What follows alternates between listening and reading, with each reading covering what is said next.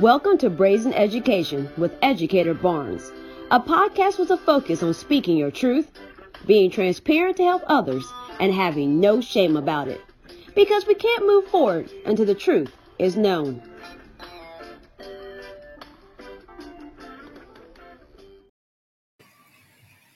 Well, welcome to Brazen Education. I am super excited today.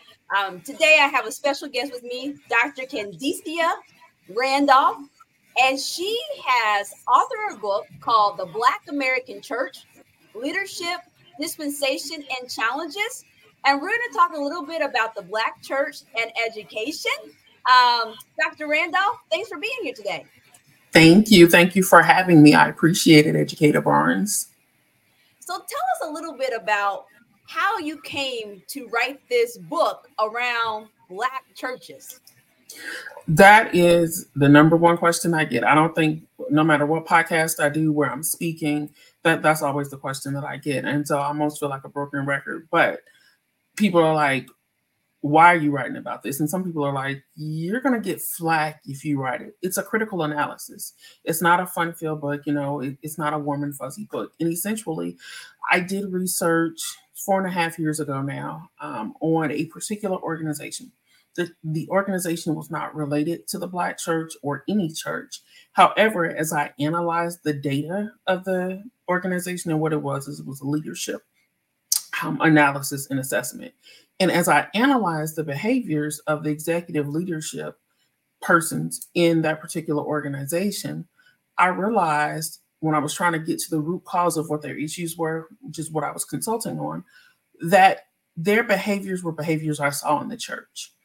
And me being me, I asked myself, I said, okay, well, just the behaviors that I'm seeing, because that particular organization was part of a larger organization. So it was a sector of it, a branch, a chapter, a cluster, whatever words you want to use to define it.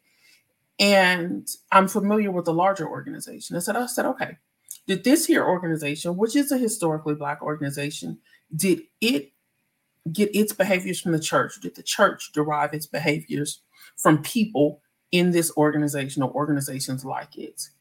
And by sheer chronology, I decided it had to be the church, or I guess I didn't decide it had to be the church. Time decided that, because the first Black church in America was founded in 1790, which is the AME Church, the African Methodist Episcopal Church. And so the particular organization I was looking at, although they had 100+ year history in the U.S., that didn't, supersede this 240-year history, right? And so getting the opportunity at the end of my doctorate program to do a project that had to do with leadership, leaders, anything surrounding that particular subject matter, I said, well, I'm going to figure out where it came from, how it derived, how it affects the rest of society, because clearly it's affecting the rest of us. I said, yeah, we're going to talk about these challenges.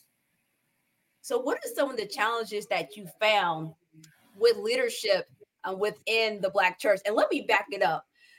For some people, how do you define the Black church? So if you were going to explain to somebody who hadn't heard the phrase the Black church before, how do you define it and what's part of it? Because within Christianity, there's different, like the AME, the Church of God in Christ, Baptist, Missionary Baptist. So can you give us, because, you and I both have been doctoral programs, and one of the things they want you to do is define everything you're talking about.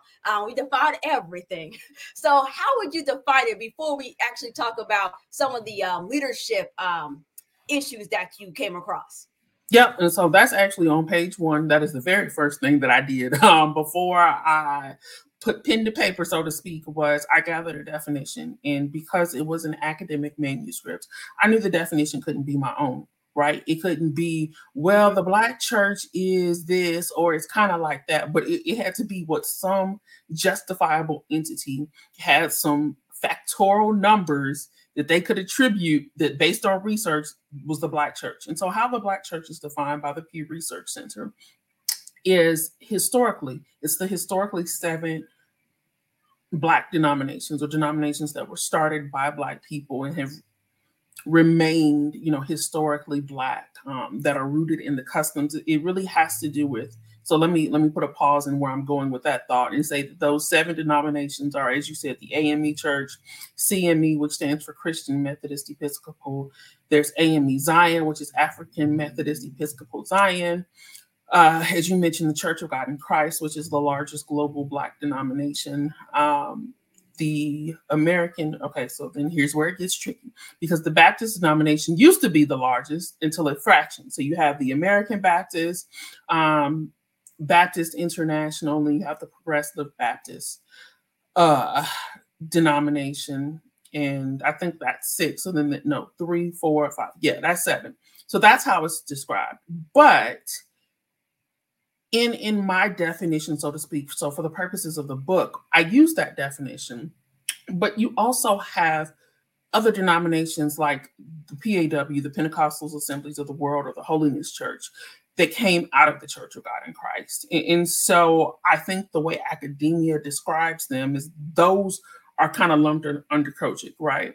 But then you also have non-denominational. So you have churches that are Black and have a lot of nuances of the Black church, but they're non-denominational. And that's actually a category in the book, is non-denominational, because I had several people participated in the interview who are non-denominational. So for the book purposes, that one, so we could throw that in as an 8th, because it's an emerging denomination, so to speak. And I actually found out from someone else that even though people are part of non-denominational churches, they still belong to like governing bodies or institutes. It was so weird to me, because I'm like, well, if you don't want to be hampered by other people's rules and dogma, then why are you in this group of things that's for non-denominational churches? Just like, why we starting over, right? But nevertheless, so that's how it's defined.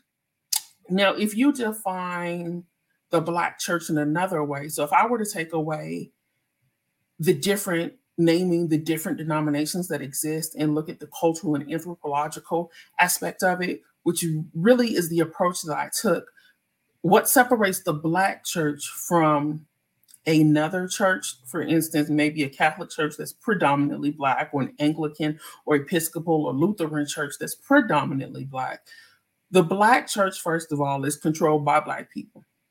Like the Catholic Church, the Anglican Church, the Episcopal Church, the Lutheran Church, the regular Methodist Church. Black folks don't run that. They never have. They probably never will. Simply put, the Black American Church is the first institution erected by Africans and members of the African diaspora on American soil, that was specifically and explicitly, explicitly intended not just to fortify the spiritual needs of Black people, but also the cultural needs. And so that's why it's an anthropological entity. That's why it's a cultural entity. It was created, I'm not trying to steal from Damon, but for us, by us, it was the original FUBU, and it still is. And so it's more than just a spiritual mecca for Black people in America. It's a cultural mecca. Well, I am one of those people that attend a non-denominational church. I've been in a missionary Baptist church, missionary Baptist church, now non-denominational. It's interesting what you said, because at my non-denominational church, we are part of things that are not non-denominational. So that's very interesting. And even when I was at a missionary Baptist church, we would be at things that were just like solely Baptist as well. So it's interesting how those intersect. Where would you put apostolic in the in your definition? I don't know if you mentioned that one. I did not mention, but apostolic people are, so without being a historian, I tell people this all the time, because a lot of people do ask, okay, especially people who are unfamiliar with the church, well, what is the Black church? How is it defined? I'm like, first of all, I'm not a theologian. I do not have a doctorate in theology, ministry, divinity. I want to make that very clear. I'm a leadership subject matter expert. But apostolic people, so for whatever reason, Pew Research Center does not delineate like apostolic and Pentecostals, which I thought was interesting, because as a Black person who attends a Black church, I was familiar with, apostolic grace, apostolic church of God in Christ. But then you think about what I just said, apostolic church of God in Christ. Based on my research, the Holiness Church, PAWs and apostolic drew originally from those who started the Kojic denomination. Gotcha. And so I think those who researched them, or those who are cataloging it rather, because it's not actually us who's doing the cataloging. When you really think about it, we're not cataloging ourselves. Wow. We're being cataloged by white people or white run institutions, which was another reason it was really important for me to not just write this manuscript to graduate, but to share it with the world, because there was a distinctive piece of literature that I ran across that stated in the critique of the Black church, all critiques that existed were external. So in other words, it was white people critiquing us as opposed to us providing a critique. Those of us who are paying to keep the lights on and the doors open and who have the building funds that may or may not have ever put up a new building, we were not critiquing ourselves. We weren't telling ourselves whether or not we were doing a good job. And if we were, we weren't being honest about it. And so I felt an academic responsibility that if there was going to ever be a holistic analyzation, a holistic critique, a holistic breakdown of how the leadership system works in the church, what those hiccups are, what those challenges are, what those deficiencies are, and then solutions to them, it ought to come from a Black person. Well, you make a really good point, because a lot of times when we look at research, and both you and I have researched before, you're trying to find research from the people or the situation that you're researching, and then you look and you look and you look at the references of the thing you found, and you look at those references, and you're like, is there not anything? And so a lot of time when we hear about adding to the body of research, that is a serious endeavor for Black people, because we have to tell our stories. So with that being said, what did you find when it came to leadership in the Black church? Because you mentioned about these churches splitting off, because the church I attended as a child, that church split off and did their own little thing. And that's a very common thing I feel in the Black community, that a church is just like, we're just going to agree to disagree and separate. So I wonder how that falls in with the leadership analysis. I'm going to let you tell a little bit about that. So fractioning, or actually it would be both, because a faction is a division of a larger group, and a fraction means it's a part or to break away. And what happens is that these factions within inside of churches then fraction from the larger church. That would be an interesting book just for someone to write about that. Please don't y'all send me an email when it's over, because I've already got requests for part 2 of this one and to write about gender bias and discrimination. So please, nobody send me an email, instant message. Gender bias one will be a good one, though. I have not said no to it. Okay. I have said, just let me finish. I have an endeavor that I really want to do next, which deals with the implications of culture and race on leadership as a whole.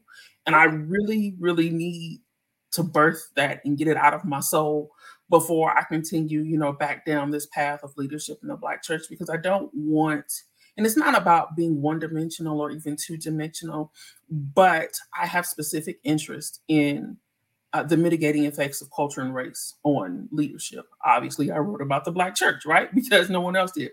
But when we're looking at those factions and fractions, although I didn't study that specifically, there is a chapter called Leadership Development Succession. And that's a term that I developed.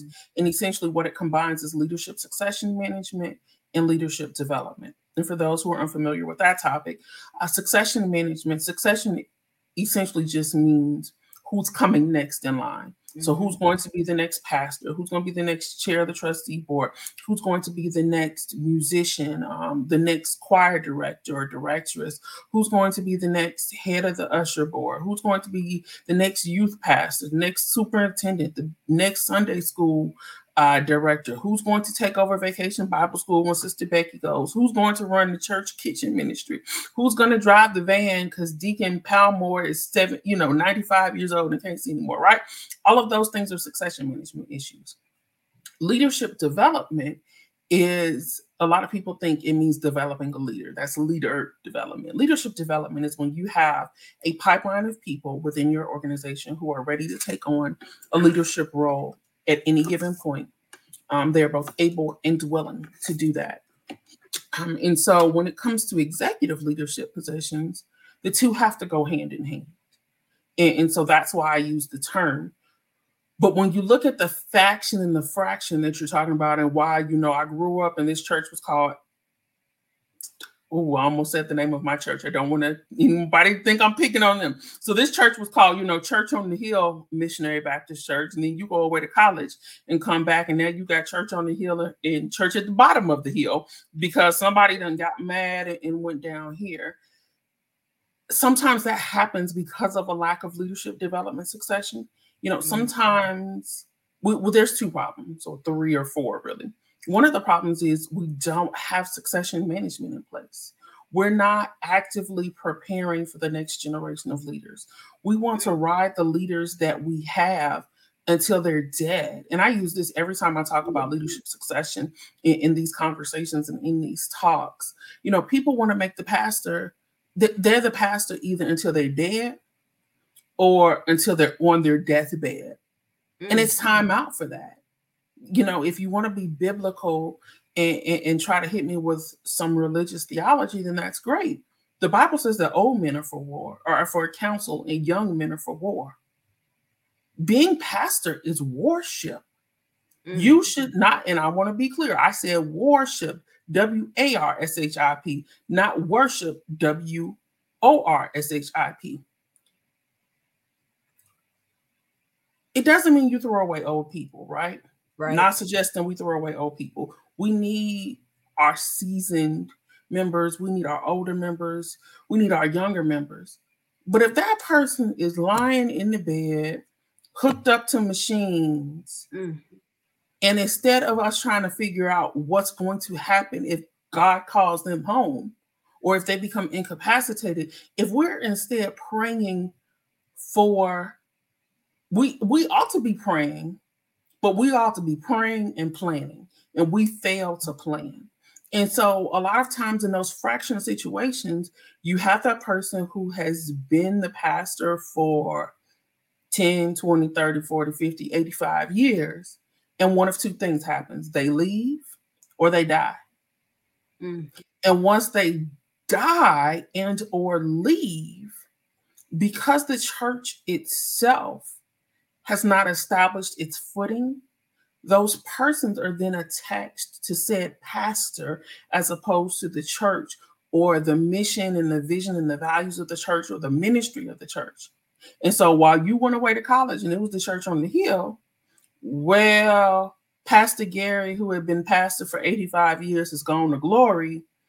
And here's where the second part of it comes in. Not only did we not plan properly, we didn't develop leaders.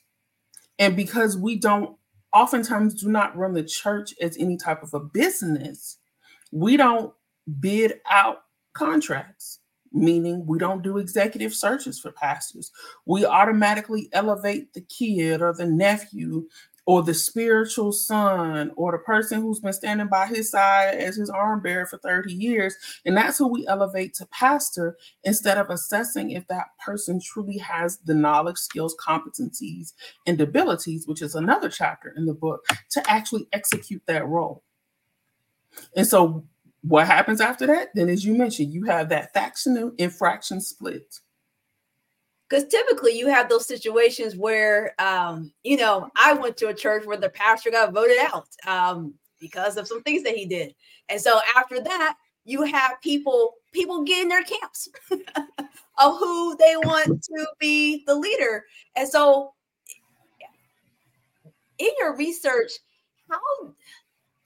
what do you feel drives people to not make a leadership plan? Because you feel that like in corporate world, we feel it is logical that if you die tomorrow, they're going to fill your job. They have a plan to fill your job. They got your job description on deck back there. The hit that's going to be up before your body gets cold. It's going to be up. So like, why do you think in the Black church, there's a struggle with either wrapping our minds around this concept or not doing it? And I would argue many of the elders have lived through this multiple times. So I guess, what did you find? Because I'm really curious about that. So one of the experts, I have 3 subject matter experts who I interviewed. One person was Dr. Lerone Martin, who teaches, or at the time, he taught politics and religion, African-American politics and religion at WashU, so Washington University in St. Louis. Dr. Wayne Croft, who has a PhD and a doctorate in ministry and is a pastor of a Baptist church and also teaches at a theological institute, and Dr. J. Drew Sheard, who's the presiding bishop of the Church of God in Christ. And so those were my 3 subject matter experts. And when I interviewed Dr. Croft, who was exceedingly gracious to me and talked to me for over 2 hours, and to the point where his wife was like, called him twice and was like, it's time to eat. But he brought up the point, and he was really the starting point of my research. And one thing that he stated was that the Black church fails to treat the church like a business. And it fails in many times to acknowledge that the church is a business. And one thing that he said that sticks with me to this day is, he said, whether it's the business, whether you're operating it like a business, a for-profit business, or not even for-profit, but because there are plenty of nonprofits that are incorporated, and so they're businesses. He says, but whether you operate it like, a for-profit business, so to speak, he said, or whether you look at it as we're in the business of saving souls, it's still a business. And it was the second part of that really made me do what you just said, in the business of saving souls. And I was like, well, when you look at it that way, I mean, that is the biblical foundation of the church, is to save souls, to feed the hungry, to take care of widows, right? Well, in order to do that, you have to have a plan. Yep. Like, we are not Jesus. We are not capable of turning 5 loaves of fish and 5 loaves of bread and 2 fish to feed 5,000 men plus uncounted women and children. We don't have that type of power. We're not God. And so if we want to feed the hungry people in the community, you got to have a plan, which means you have to have budgets. You have to have multiple type of budgets. You have to balance these budgets. You should be paying your taxes. These are all conversations that, as you've mentioned before, we've tended to skirt around. Another thing that I found is that there are a lot of it, and I found this out just by having conversations with people, and I did a questionnaire. So I had qualitative research, and I let people answer for themselves. So some people gave me simple answers like, no, well, I don't know. Some people gave me full paragraphs on some answers. And there are still many churches in the parts of the literature review, so to speak, that I was able to find. So what was already out there, most of the content about the Black church that exists is in chapters 1 and 2. It's the anthropological, the ethnographic, the historical context of the church. And so in chapters 1 and 2, I talk about that because I got to get you to the rest of it. But then when you're looking like at, for instance, collaboration is one chapter. Most of the information about collaboration that exists talks about diabetes collaboration, collaborations from some mental health, but nothing else about that.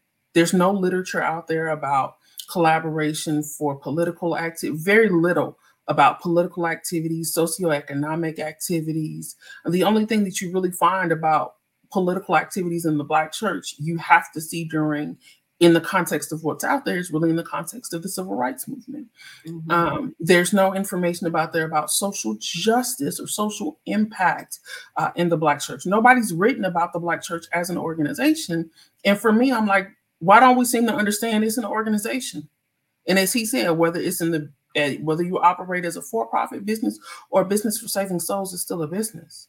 And as you mentioned, if you don't have a business plan, what are we doing? Yeah. So a lot of times, let's take the civil rights movement. when you think about how people learn about the civil rights movement, you hear about the bombing at the church, you hear about people organizing at the church, and you also hear about like the importance of whether it's Sunday school education, vacation Bible school education, or just education in general, like the church kind of wrapping around. So what happened from like the civil rights movement to now, where you seem to have Black churches that are disconnected to schools, disconnected to education, and this, in my opinion, disconnected from learning? Because I'm reading a book, Cultivating Genius by Dr. Ghodri Muhammad. And at the beginning of her book, she talks about Black literary societies and how it wasn't just about reading and writing, but it was about being critical, thinking, acting, uplifting each other. And that was a complete cycle. So I wonder, like, what in your research and how that intersects with leadership, how we kind of fell off and not supporting like the education of our children, whether that's spiritual education, moral education, or just education knowledge. And that was a really big question. It is. And I have a research answer and I have a personal answer. So we're going to start with the research answer because this is about the book, right? So I'm going to try to keep that in context. According to the research and the data, because I do have a section in the organizational structure and design chapter that talks about megachurches, because there is budding research, because megachurches came into prominence. So the way the research categorizes it came into prominence at the latter quarter of the 20th century. Now, I'm not going to say that's falsity, but I don't want people to confuse that with the fact that megachurches existed before then. For instance, like Pilgrim Baptist Church in Chicago. It's an older church. It is a church that is a megachurch, holds hundreds, thousands of people, right? Not hundreds of thousands, but hundreds and some thousands of people. It was one of the churches that helped facilitate the Great Migration of Blacks from the South to the North during the Industrial Revolution. So you're looking at the 30s, 40s, 50s, 60s. So I don't want people to be confused and think that megachurches didn't exist, or I don't want someone to listen to this and say, oh, well, I went to Pilgrim or I went to this and, it holds 1,500 people, which is a megachurch. And so no, I'm not saying that. What I'm saying is that the literature says they came into prominence. So in other words, they became more popular in the latter quarter of the 20th century. And so we know that means from 1980 to 2000, and they continue to grow. Megachurches that are affiliated with Black populations, such as New Birth, where Jamal Bryant is the pastor, or the Potter's House. Although the Potter's House is interracial, it's still guided by a Black man. The people in leadership are Black. When I look at the screens, I'm going to say at least 50% of the population is Black. House of Hope in Chicago. These are Bill Winston. Those are all mega churches that are Black. What the research tells us about that is as these churches begin to grow and come into prominence at the latter portion of the 20th century leading into the 21st century, is they were erected for two reasons, not just to hold more people, but they were erected outside of metropolitan areas. So you have a lot of churches that are mega churches that are not in centralized cities, a lot that are in suburban areas or the surrounding borders of the city because you needed room that wasn't already occupied. And the members of those churches are persons who are typically have a higher education level. And so we've now gone from our storefront churches that were comprised of people who may have had a high school education, may not have had a high school education, to these multi-million and billion-dollar properties where people are college graduates and have graduate degrees and terminal degrees. And so when you look at that growth pattern, and when you look at that organizational development pattern, one might believe that because of the rise of the mega churches who are filled with more educated people, there's not a need or an educational gap to fill. Mm. That's the research progression part of it. The other side of the research, I just decided to go a different way with this answer. The other side of the research shows, in my chapter on collaboration, ask the question: do you collaborate? Does your church collaborate with other church? Another question says, one question was, does your church collaborate with other churches within its own denomination, outside of the denomination, and then with the community at large? And the resounding answers were like, well, we do stuff at state conferences, or no, the only time we see the overwhelming answer was the only time we see collaboration with the community is if it had to do around a rally or a march or voting. That was it. Okay. And so essentially what the research was telling me is that we weren't meeting the community's needs. And so if we're not meeting the community's needs and there's an educational gap and or deficit, then we know why. We're not collaborating. We're more interested in running in running institutions or branches of a larger institution that are silos, as instead of the communal paradigm that we used to exist with, right? And like you said, when people talk about the civil rights movement, they talk about the bombing at the church, they talk about, and even today, a lot of churches, Black and white, are still used as polling places because A, they're safe places, but B, in the Black community, a lot of people say you don't get the Black vote if you don't come by the church house. And so having a polling station at the church doesn't just give people a sense of safety, it gives a sense of inclusivity as well as belonging. However, if we're not reaching back out to that same community outside the walls of voting on yesterday, except in my county, there was no voting at all on anything yesterday. But if we're not reaching back outside those confines, then we're failing to meet the needs of the community. And, another theme that came through in the book was people felt the church had lost its prominence. And part of the reason it had lost its prominence is because it wasn't meeting the needs of the community. Contrary to popular belief, as wonderfully educated as we are, and I thank God every day for the 4 degrees that I have, and I wouldn't change them for the world or change my journey for the world. I'm not blind to the fact that every child from the South Side of Chicago who looks like me, who came from which is where I'm from, won't be afforded the same opportunities that I was or that I am. And so we do have to ask ourselves, excuse me, that pivotal question of how do we go back, and I'll reference a song, to that old landmark? How do we go back to the place? And I'm not saying every church doesn't do it, because there's plenty of churches that do it. But for those that don't and who aren't currently engaged in that community outreach and engagement in that corporate social responsibility, how do we go back and get back to the point where we're having tutoring sessions, where we are mentoring the kids, and where there's a high school student paired with an elementary school student, college teens are volunteering. There's a program that runs through my current church of existence. It's not run by the church. It's a separate organization, but the person who is the executive director of the organization is a minister at the church. And so they use the church.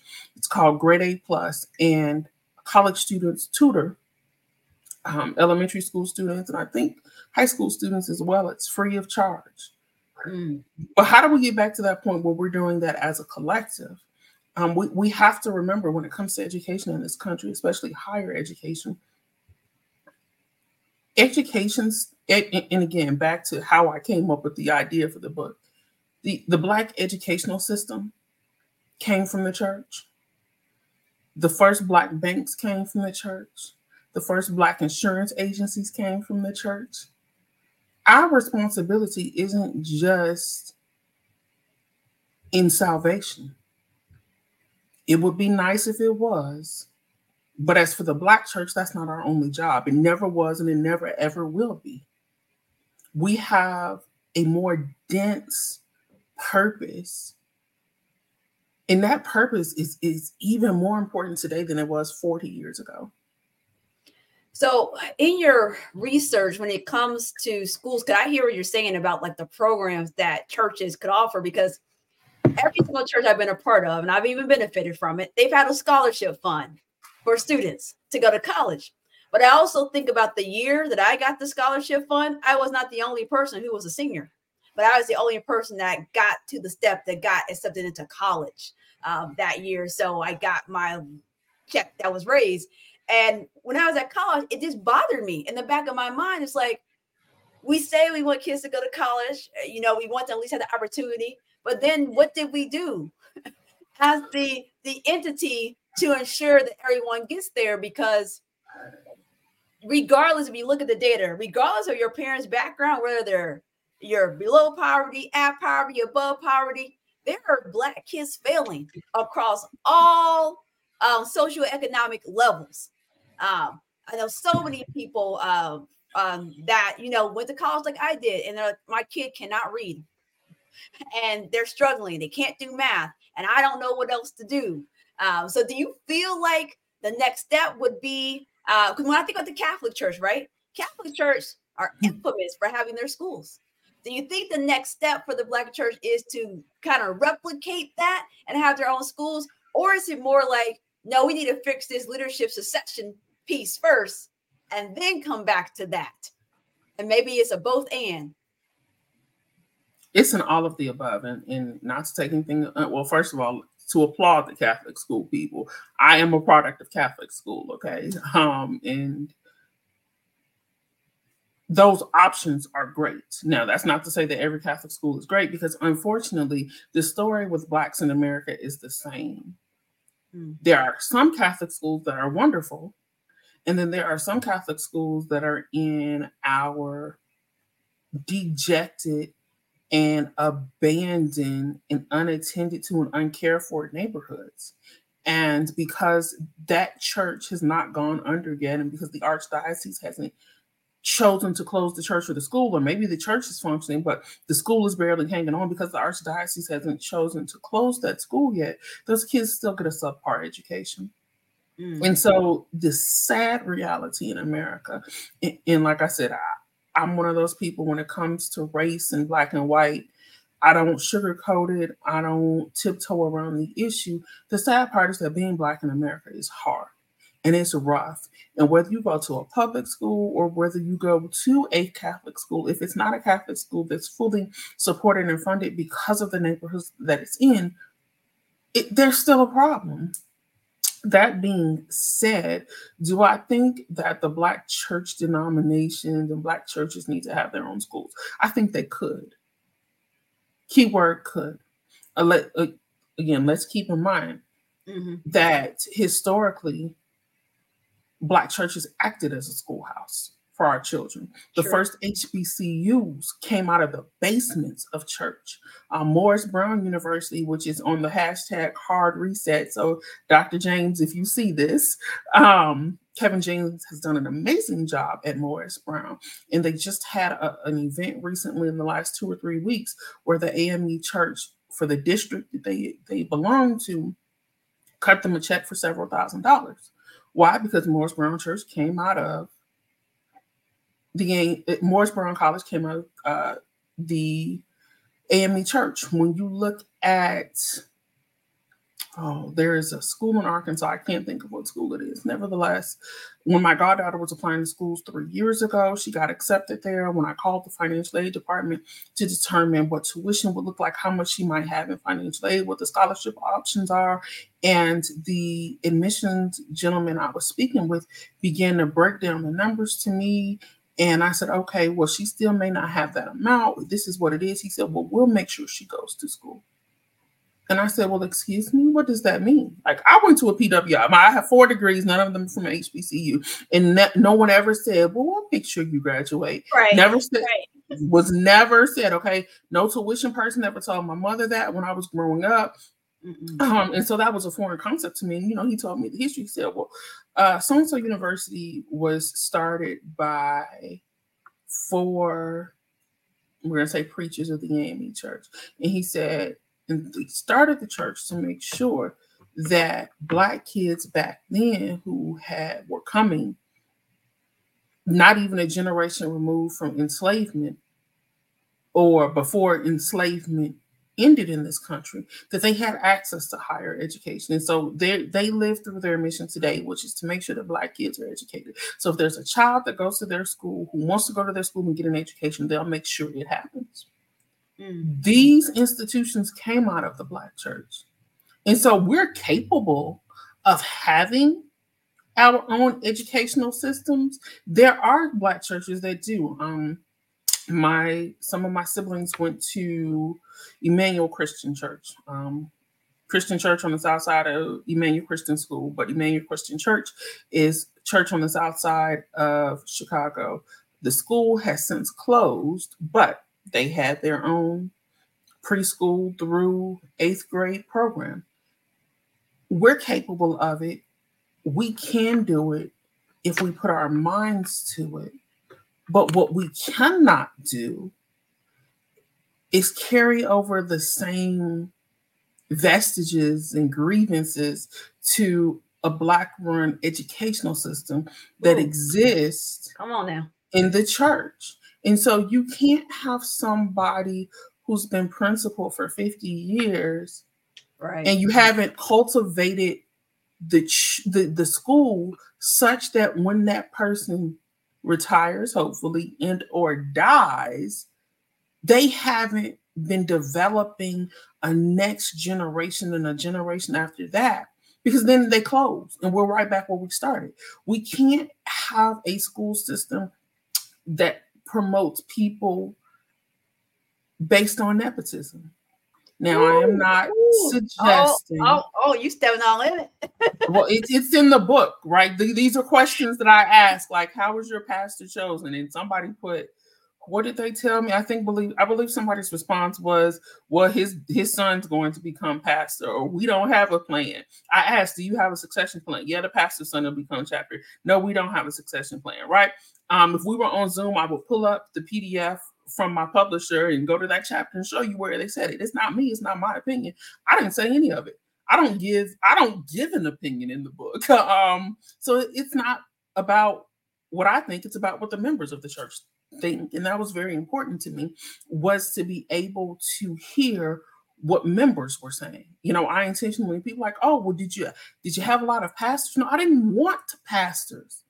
I didn't want the trustee board chairs of every church participating, because if you ask them, they're going to tell you they think they're doing great. I need real data, people. Like, I need to know what the people in the pews. Now, that doesn't mean I did not have any ministers. I think there was a couple of people who were pastors, and there were people who were AME and Baptists and Kojic and non-denominational. And I had people from 20s, 30s, 40s, 50s, 60s, and 70s. And so although my sample size was small relative to the sample population, it was diverse. And so, yeah, we could have an educational system, but that doesn't have to be the answer to us filling the gap. It could be, but it doesn't have to be. Because let's look at it this way.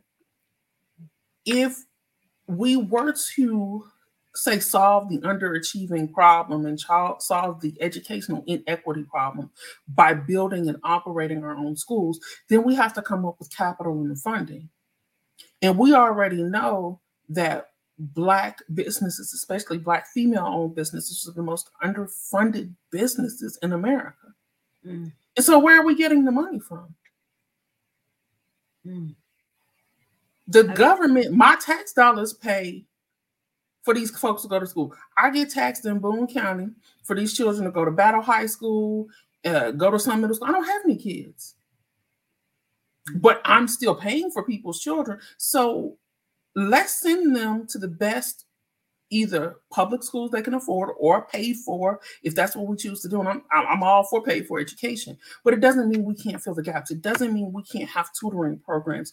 It doesn't mean we can't have Saturday academies. It doesn't mean that during Sunday school, we can't say, okay, everybody give their report. We can't say that we don't have like a parents as teacher situation in the church where we're checking in with the school. Hi, I'm the person's Sunday school principal, and they came home with a D this week. I'm trying to help them figure out, or hey, let's have parent teacher conferences after Sunday service. Jamal said that he has a D in English. Why does he have a D in English? As a parent, is this, can you not help them? Maybe the parent is dyslexic.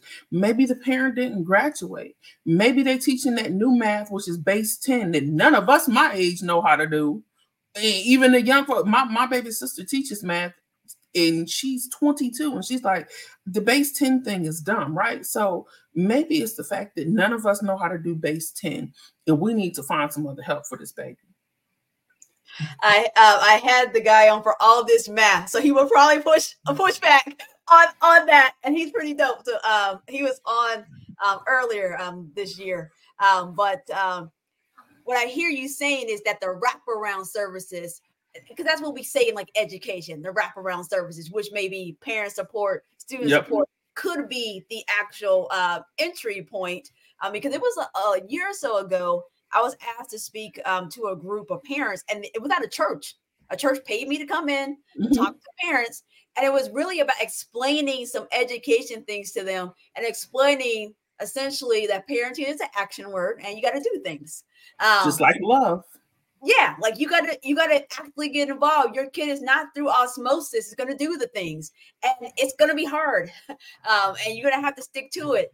And it was interesting to me because when I first got this reach, I'm like, you want me to come in and talk? Yeah, I'm there. Like that's not an issue for me. But I'm like, man, I wish there was more organizations like that were reaching out to say we're trying to support parents, or we're trying to support kids, or we got all these kids. We checked report cards. We asked them to bring that to Sunday school, and nobody's passing reading.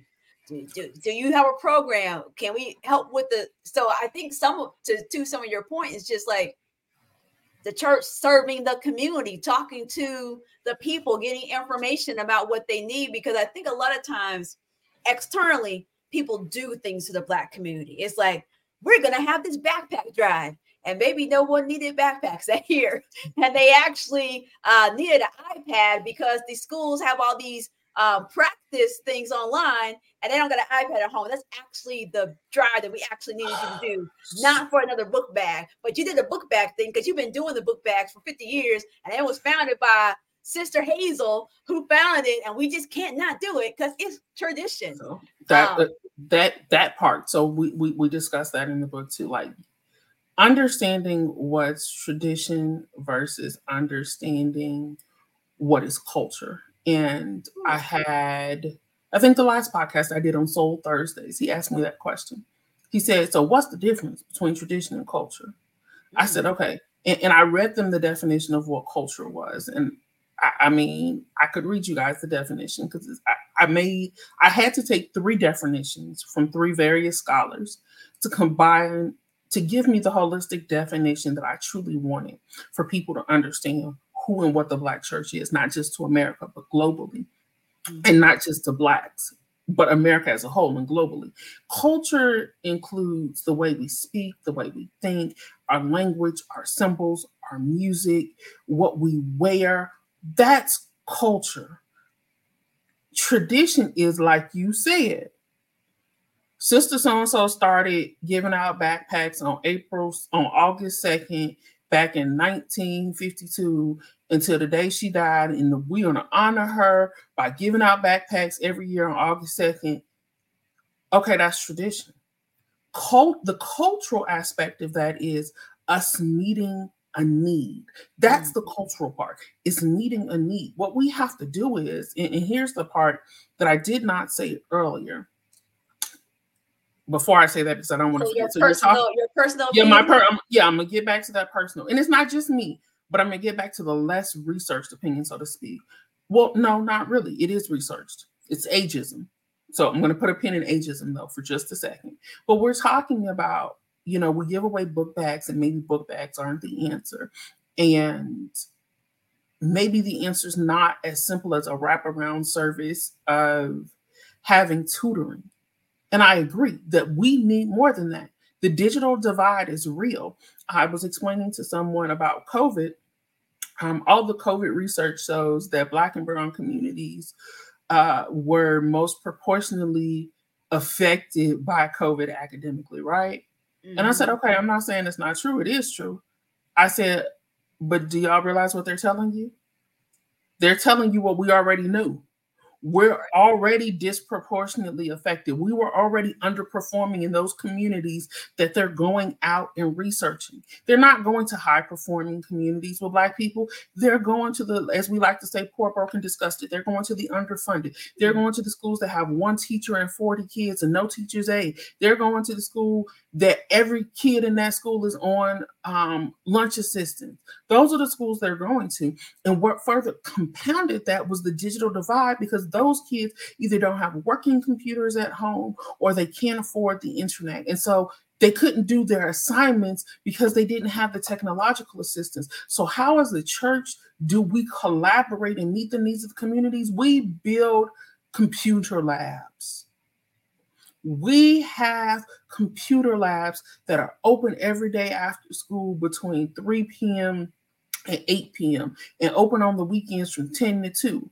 Okay, well, we don't have anybody who can be there because we don't have a full-time secretary. Another part of the book, a different subject. We won't get to it today. You're right. Most Black churches don't have secretaries full-time. That's another problem. Again, that's in another chapter. But you got somebody who goes to the church who's retired. Mm. That same person who's still running the kitchen ministry is still driving the van or still doing that. Well, let them oversee the computer lab. Well, they can't help because they're not technologically astute. I get it. But you have a high schooler whose mama wants to keep them off the streets. Mm. Let them be the technical assistant. Give them a title so they can put it on their resume so that when they get ready to apply for college or get a job, they can say they were the technical assistant lead at so-and-so church for the educational development program. Mm. That's how we meet the needs of the community in this day. And again, that's not every church that's not doing it. I'm sure there's plenty of larger churches with more money who are doing it well. And so the question becomes, how do we meet the need in the most underserved communities? That's where we have to go to places like Dell and HP and Apple and say, hey, we're in this community. We are trying to get these kids. We need 10 laptops. That's when you write these local companies. I used to work for a telecom company located in the city where I live. And it's based out of Missouri. They did grants for schools and nonprofit organizations so that if they could not afford the full price of the internet, they would give them a reduced price or give it to them for free. And now we're going to get back to the pen in it. This is what has been observed by myself as well as other people. There's ageism in the church. When I ask the question regarding, the age of executive leaders, age of pastors, how old were you when you took on this responsibility? Or did you feel like you had a position as a leader as a youth? The resounding answer is we don't appreciate the young folks. We don't appreciate people under 60-ish years old. And all of those over 60-ish, here's the two-edged sword. It's not just the ageism, but it's the educational component. Mm-hmm. Some of us still don't accept those of us who have ascended to these higher heights of education. We don't feel like it takes all of that to serve God. But in the world we live in today, it takes all of that to serve God. Because if serving God means serving your community, then in order to serve my community, I need to know how to do budgets. I need to know how to set up stuff online. We're down the street from a school and the kids walk by every day. We are here praying and it's good to pray. But what if we opened up our door so that the 15 of them who didn't have computers at home could come in and use, if we have 5 computers, that's how we meet the needs in the ever-changing world, right? I'm not, we were having this conversation before we got on, right? I'm not real big on TikTok. But you see plenty of people. Jamal Bryant gets on Twitter or X or whatever we want to be today, right, every morning, records his morning prayers. I get notifications every time TD Jakes drops something on X, formerly known as Twitter. You see plenty of pastors, Keon Henderson, splicing together things on TikTok. When I got a notification, I think it was 2 nights ago, from Facebook when Marvin Sapp went live at Chosen Vessel. Chosen Vessel does Bible study on Tuesdays. I think it's weird, but that's just because, every church I ever went to says on Wednesday. Wednesdays. I don't know why they do it on a Tuesday. The first time I Right. got the notification, it threw me off. But Chosen Vessel goes through on Tuesdays. You know how I know? Because I get a notification. And so we have to get out of the mindset of, and some pushback that the research shows me and that I've observed is that in that mega church space, right? Because Chosen Vessel is considered a mega church. Potter's House is a mega church. New Birth, those are mega churches. They operate like businesses, but our smaller churches operate like the Black church. We have to find a good balance. I'm not saying that people at Potter's House or New Birth or House of Hope or any of those churches are not really saved. Salvation is not up to me. I don't own a heaven or hell for anybody to get into. Just like I don't work for the IRS and I don't have a tax system for you to pay me a dime, penny, a quarter, or a nickel. However, what I do know is that there has to be more of an integration of business practices into our smaller churches, even churches that are 800, 1,000 people that are not like super small. I know people who go to those size churches and they say they still don't operate. One person who's a church administrator, they have a leadership conference every year. Okay, I'm a leadership subject matter expert. And so whenever people tell me they're having a leadership conference, I want to know, what's that entail? What does it look like? Because I want to know if we're really talking about leadership, especially churches. Right. She said, essentially, we come together for 2 days. We have like 2 or 3 preachers and some. Okay, so it's not a leadership conference. Yep. Like, I mean, why? Yeah, and I mean, you have raised so many great questions for us to really think about. What business practices should we be implementing? And regardless, I mean, when people start their own business and they're entrepreneur, because just in a moment she can tell you all about the wonderful things she does. I mean, you got to have business practices if you're a business of one. I'm so glad that you have added to the body of research, and you've added to the body of research being a Black woman, because we need more research about us by us. So with that being said, Dr. Randolph's going to tell you a little bit about her work and what she does and how you can connect with her. All right. There are like 5,000 ways, it seems, to connect with me these days. If you want to find me on social media, there are 2 LinkedIn accounts. You can either get me at Dr. Khandicia Randolph, MA, MPA, that's my professional one, or you can hit my author's page, which is just Dr. Khandicia Randolph. I am on both of them. Nobody handles the pages but me. I'm also on Instagram as Dr. Khandicia Randolph, as well as Facebook as Dr. Khandicia Randolph. And again, there's both personal and professional pages. If you want to make contact with me, if you need leadership and org development help, want me to do training, come to the church, you can email me at drkhandicia@gmail.com. Khandicia is spelled just like on the screen there. You can also visit my consulting firm's website, which is Finer Consulting. It's https:// Finer Consulting Service, no S.com. You can book a consultation on there. The consultation is free for the first one. It also gives you an outlay of what our different services are. Now, if you would love to purchase the book, and I know everybody does, I'll give you a version of what it looks like. This is the hardcover. Hardcovers and soft covers are available on Amazon, Barnes & Noble, Target, other online retailers, thrift books. I saw somebody bought a couple on eBay. So wherever your heart desires, it is the Black American Church Leadership Dispensation and Challenges. If you don't want to remember all of that, if you type my name in Amazon or in Google, it will take you to a location where you can purchase the book. So I hope that I've added to your understanding. I hope I've added to the body of literature, and I hope I've given everyone some things to think about and to take away with them. And again, hit me up. Let's have a conversation. Let's talk about it, because there are solutions. And for those of you guys who might be saying, oh, she just pointed out all the problems in this book, I'm not buying a book because it's full of problems. Spoiler alert, there are recommendations in the book as well. And so it's a practical guide to leadership.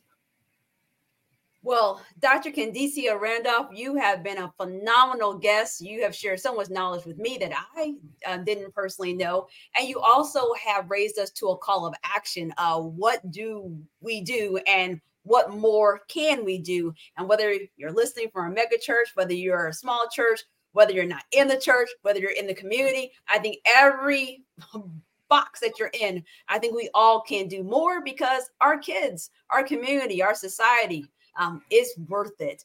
So please connect with Dr. Randolph and all the places that she mentioned. Buy the book and leave a review, because authors, they love you to leave them a review. It helps them to continue their work.